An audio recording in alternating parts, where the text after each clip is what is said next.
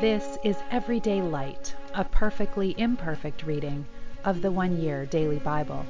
I'm Molly, a fellow pilgrim on the road to the kingdom, and it is a joy to have you traveling this journey with me, with the Word of God as a lamp to our feet and a light to our path.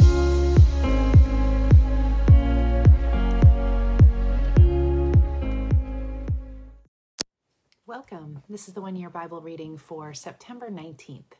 We're starting in the Old Testament today in Isaiah chapter 30, verse 12. This is the reply of the Holy One of Israel. Because you, Israel, despise what I tell you, and trust instead in oppression and lies, calamity will come upon you suddenly. It will be like a bulging wall that bursts and falls. In an instant, it will collapse and come crashing down. You will be smashed like a piece of pottery, shattered so completely that there won't be a piece left that's big enough to carry coals from a fireplace or a little water from the well.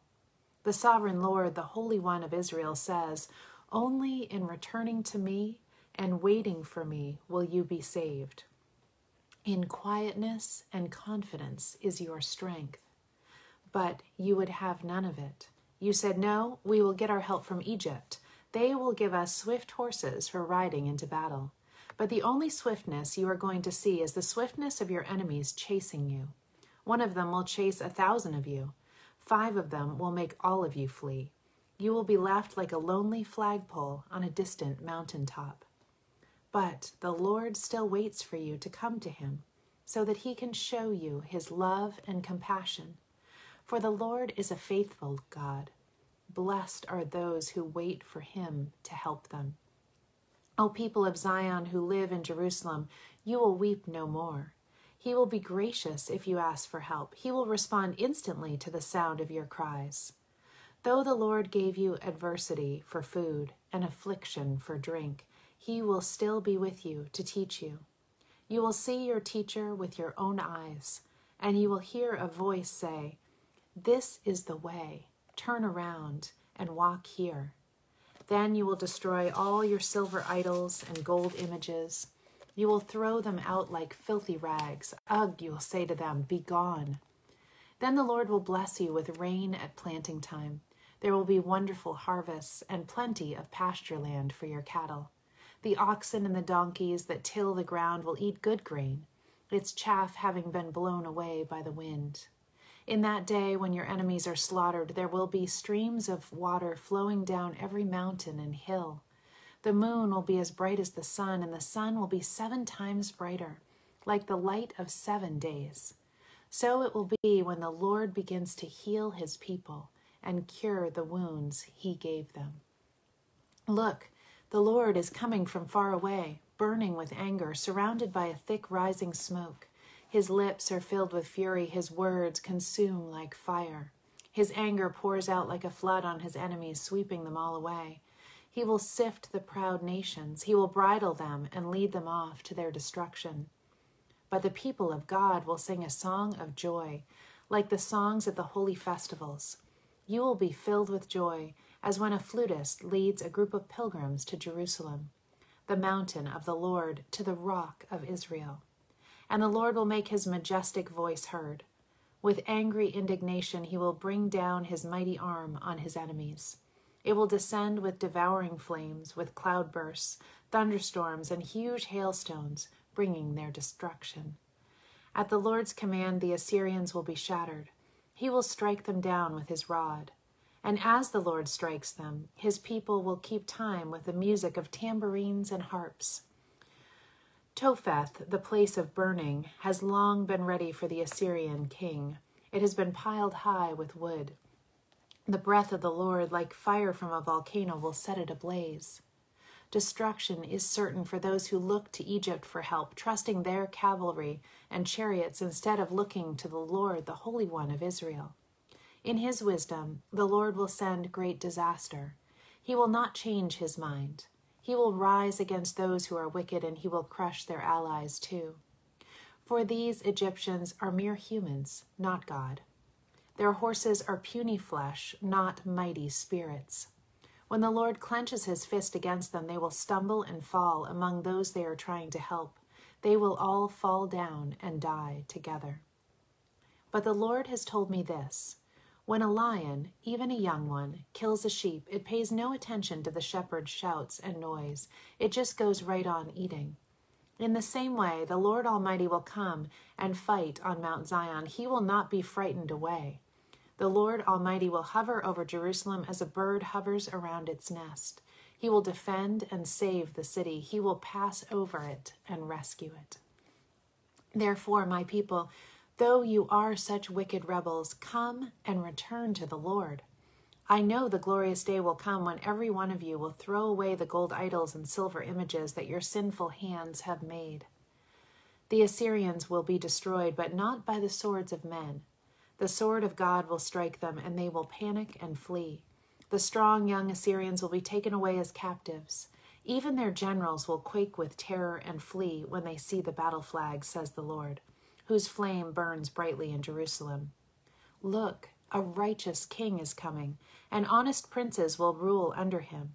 He will shelter Israel from the storm and the wind. He will refresh her as a river in the desert, and as the cool shadow of a large rock in a hot and weary land. Then everyone who can see will be looking for God, and those who can hear will listen to his voice. Even the hotheads among them will be full of sense and understanding. Those who stammer in uncertainty will speak out plainly. In that day, ungodly fools will not be heroes. Wealthy cheaters will not be respected as outstanding citizens. Everyone will recognize ungodly fools for what they are. They spread lies about the Lord. They deprive the hungry of food and give no water to the thirsty. The smooth tricks of evil people will be exposed, including all the lies they use to oppress the poor in the courts. But good people will be generous to others and will be blessed for all they do. Listen, you women who lie around in lazy ease, listen to me, and I will tell you of your reward. In a short time, in a little more than a year, you careless ones will suddenly begin to care, for your fruit crop will fail, and the harvest will never take place. Tremble, you women of ease, throw off your unconcern. Strip off your pretty clothes and wear sackcloth in your grief. Beat your breasts in sorrow for your bountiful farms that will soon be gone, and for those fruitful vines of other years. For your land will be overgrown with thorns and briars. Your joyful homes and happy cities will be gone.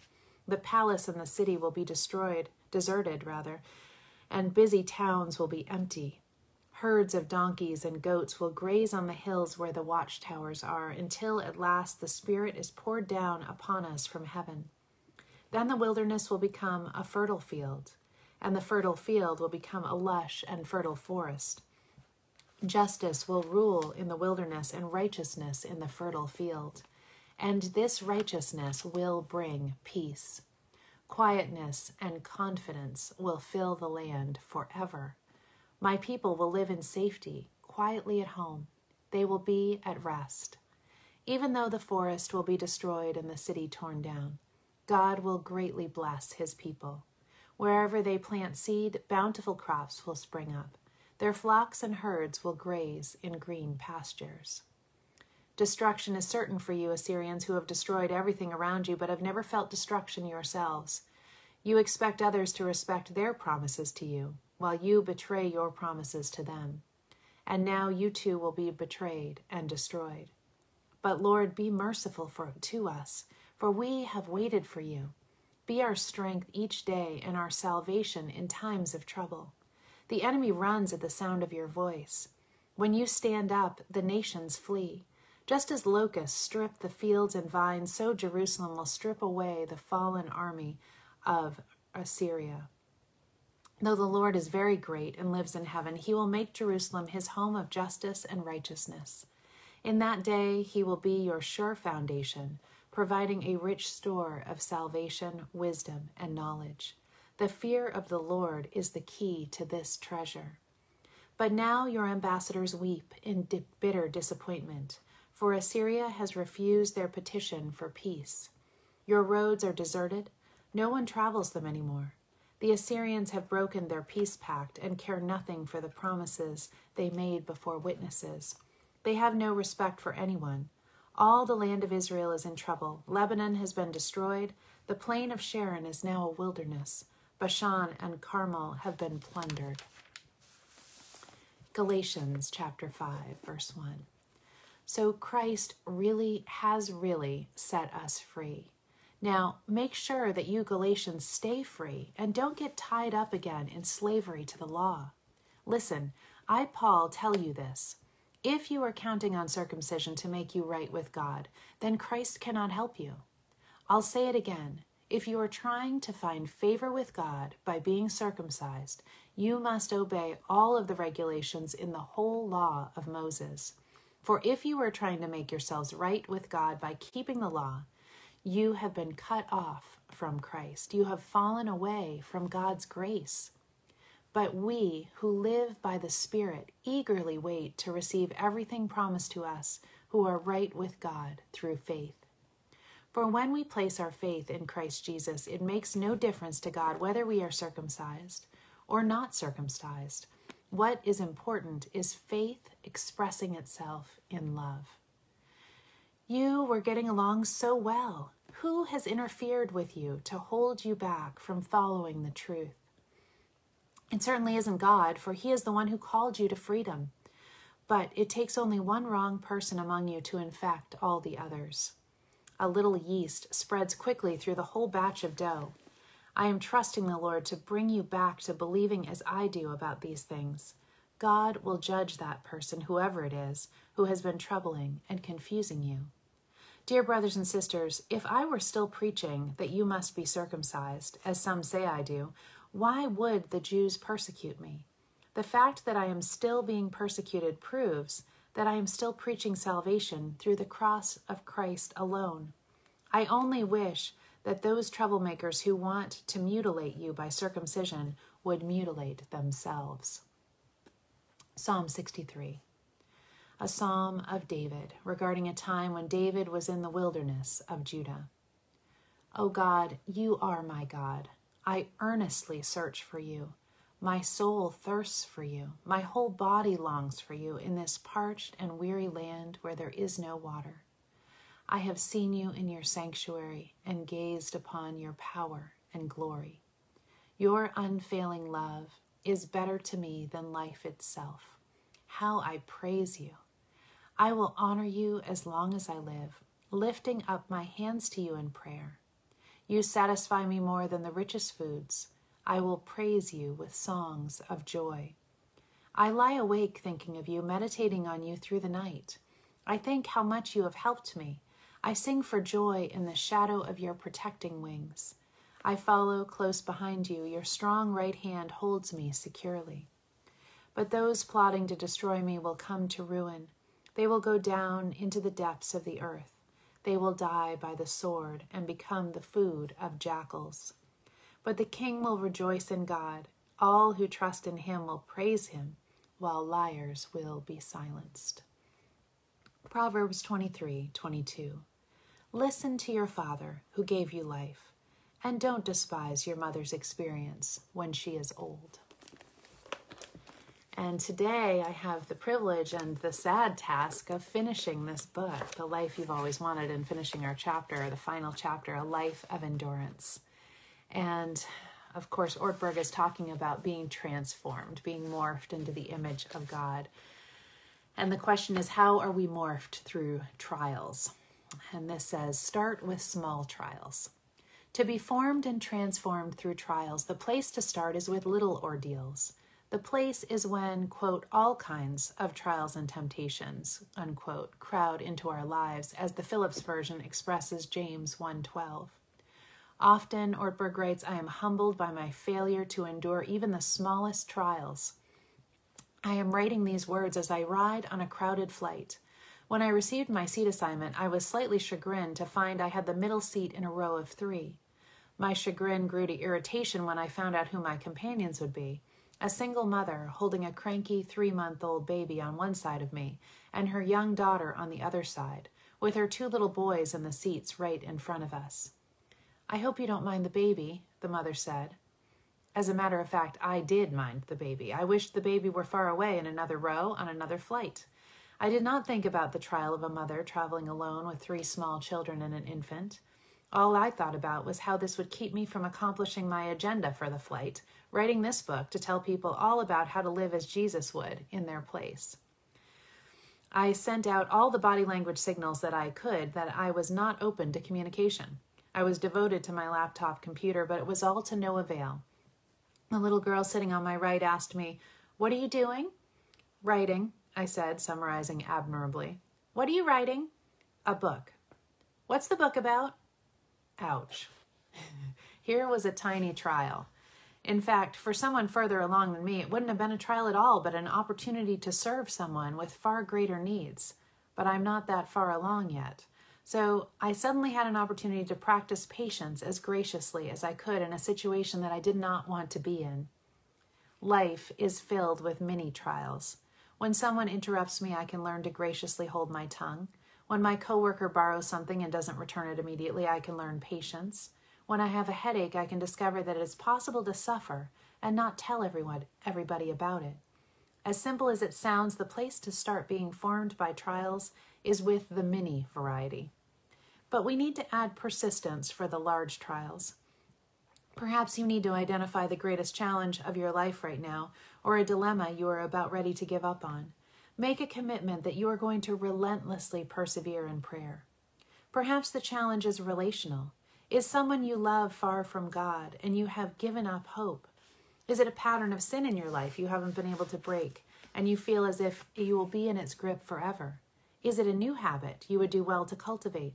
Is it a family rupture that has been going on for years? Are we on the road to Moriah? Surely we will experience suffering of one sort or another. Yet the question remains, how will we run the race? Will we finish well? Will we keep the faith? We do not accomplish this from sheer strength of will. The reason we can trust God is that He understands what it is to walk in darkness. One message of the cross is that God chooses not to stand apart from our suffering. He is not unmoved by the pain of the creatures He loves. He embraces that pain and suffers with us. Karl Barth wrote that God would rather be unblessed with His creatures than be the blessed God of unblessed creatures. Jesus, too, walked the place of sacrifice, carrying on His own back the wood on which He was to be put to death. Jesus, like Abraham, had to walk the road of God-forsakenness. He cried out, my God, why have you forsaken me?" When Jesus was bound, no voice cried out to stay the ropes. When the blade went to pierce His body, no power held it back. This time, no other sacrifice was provided. This time, the Son died. This time, the Father grieved. But then the third day came, as it will come someday for you and me. In the meantime, just don't quit. It's morphing time. So I pray that we would all surrender to that transforming work of the Lord. Have a blessed day. Love you all.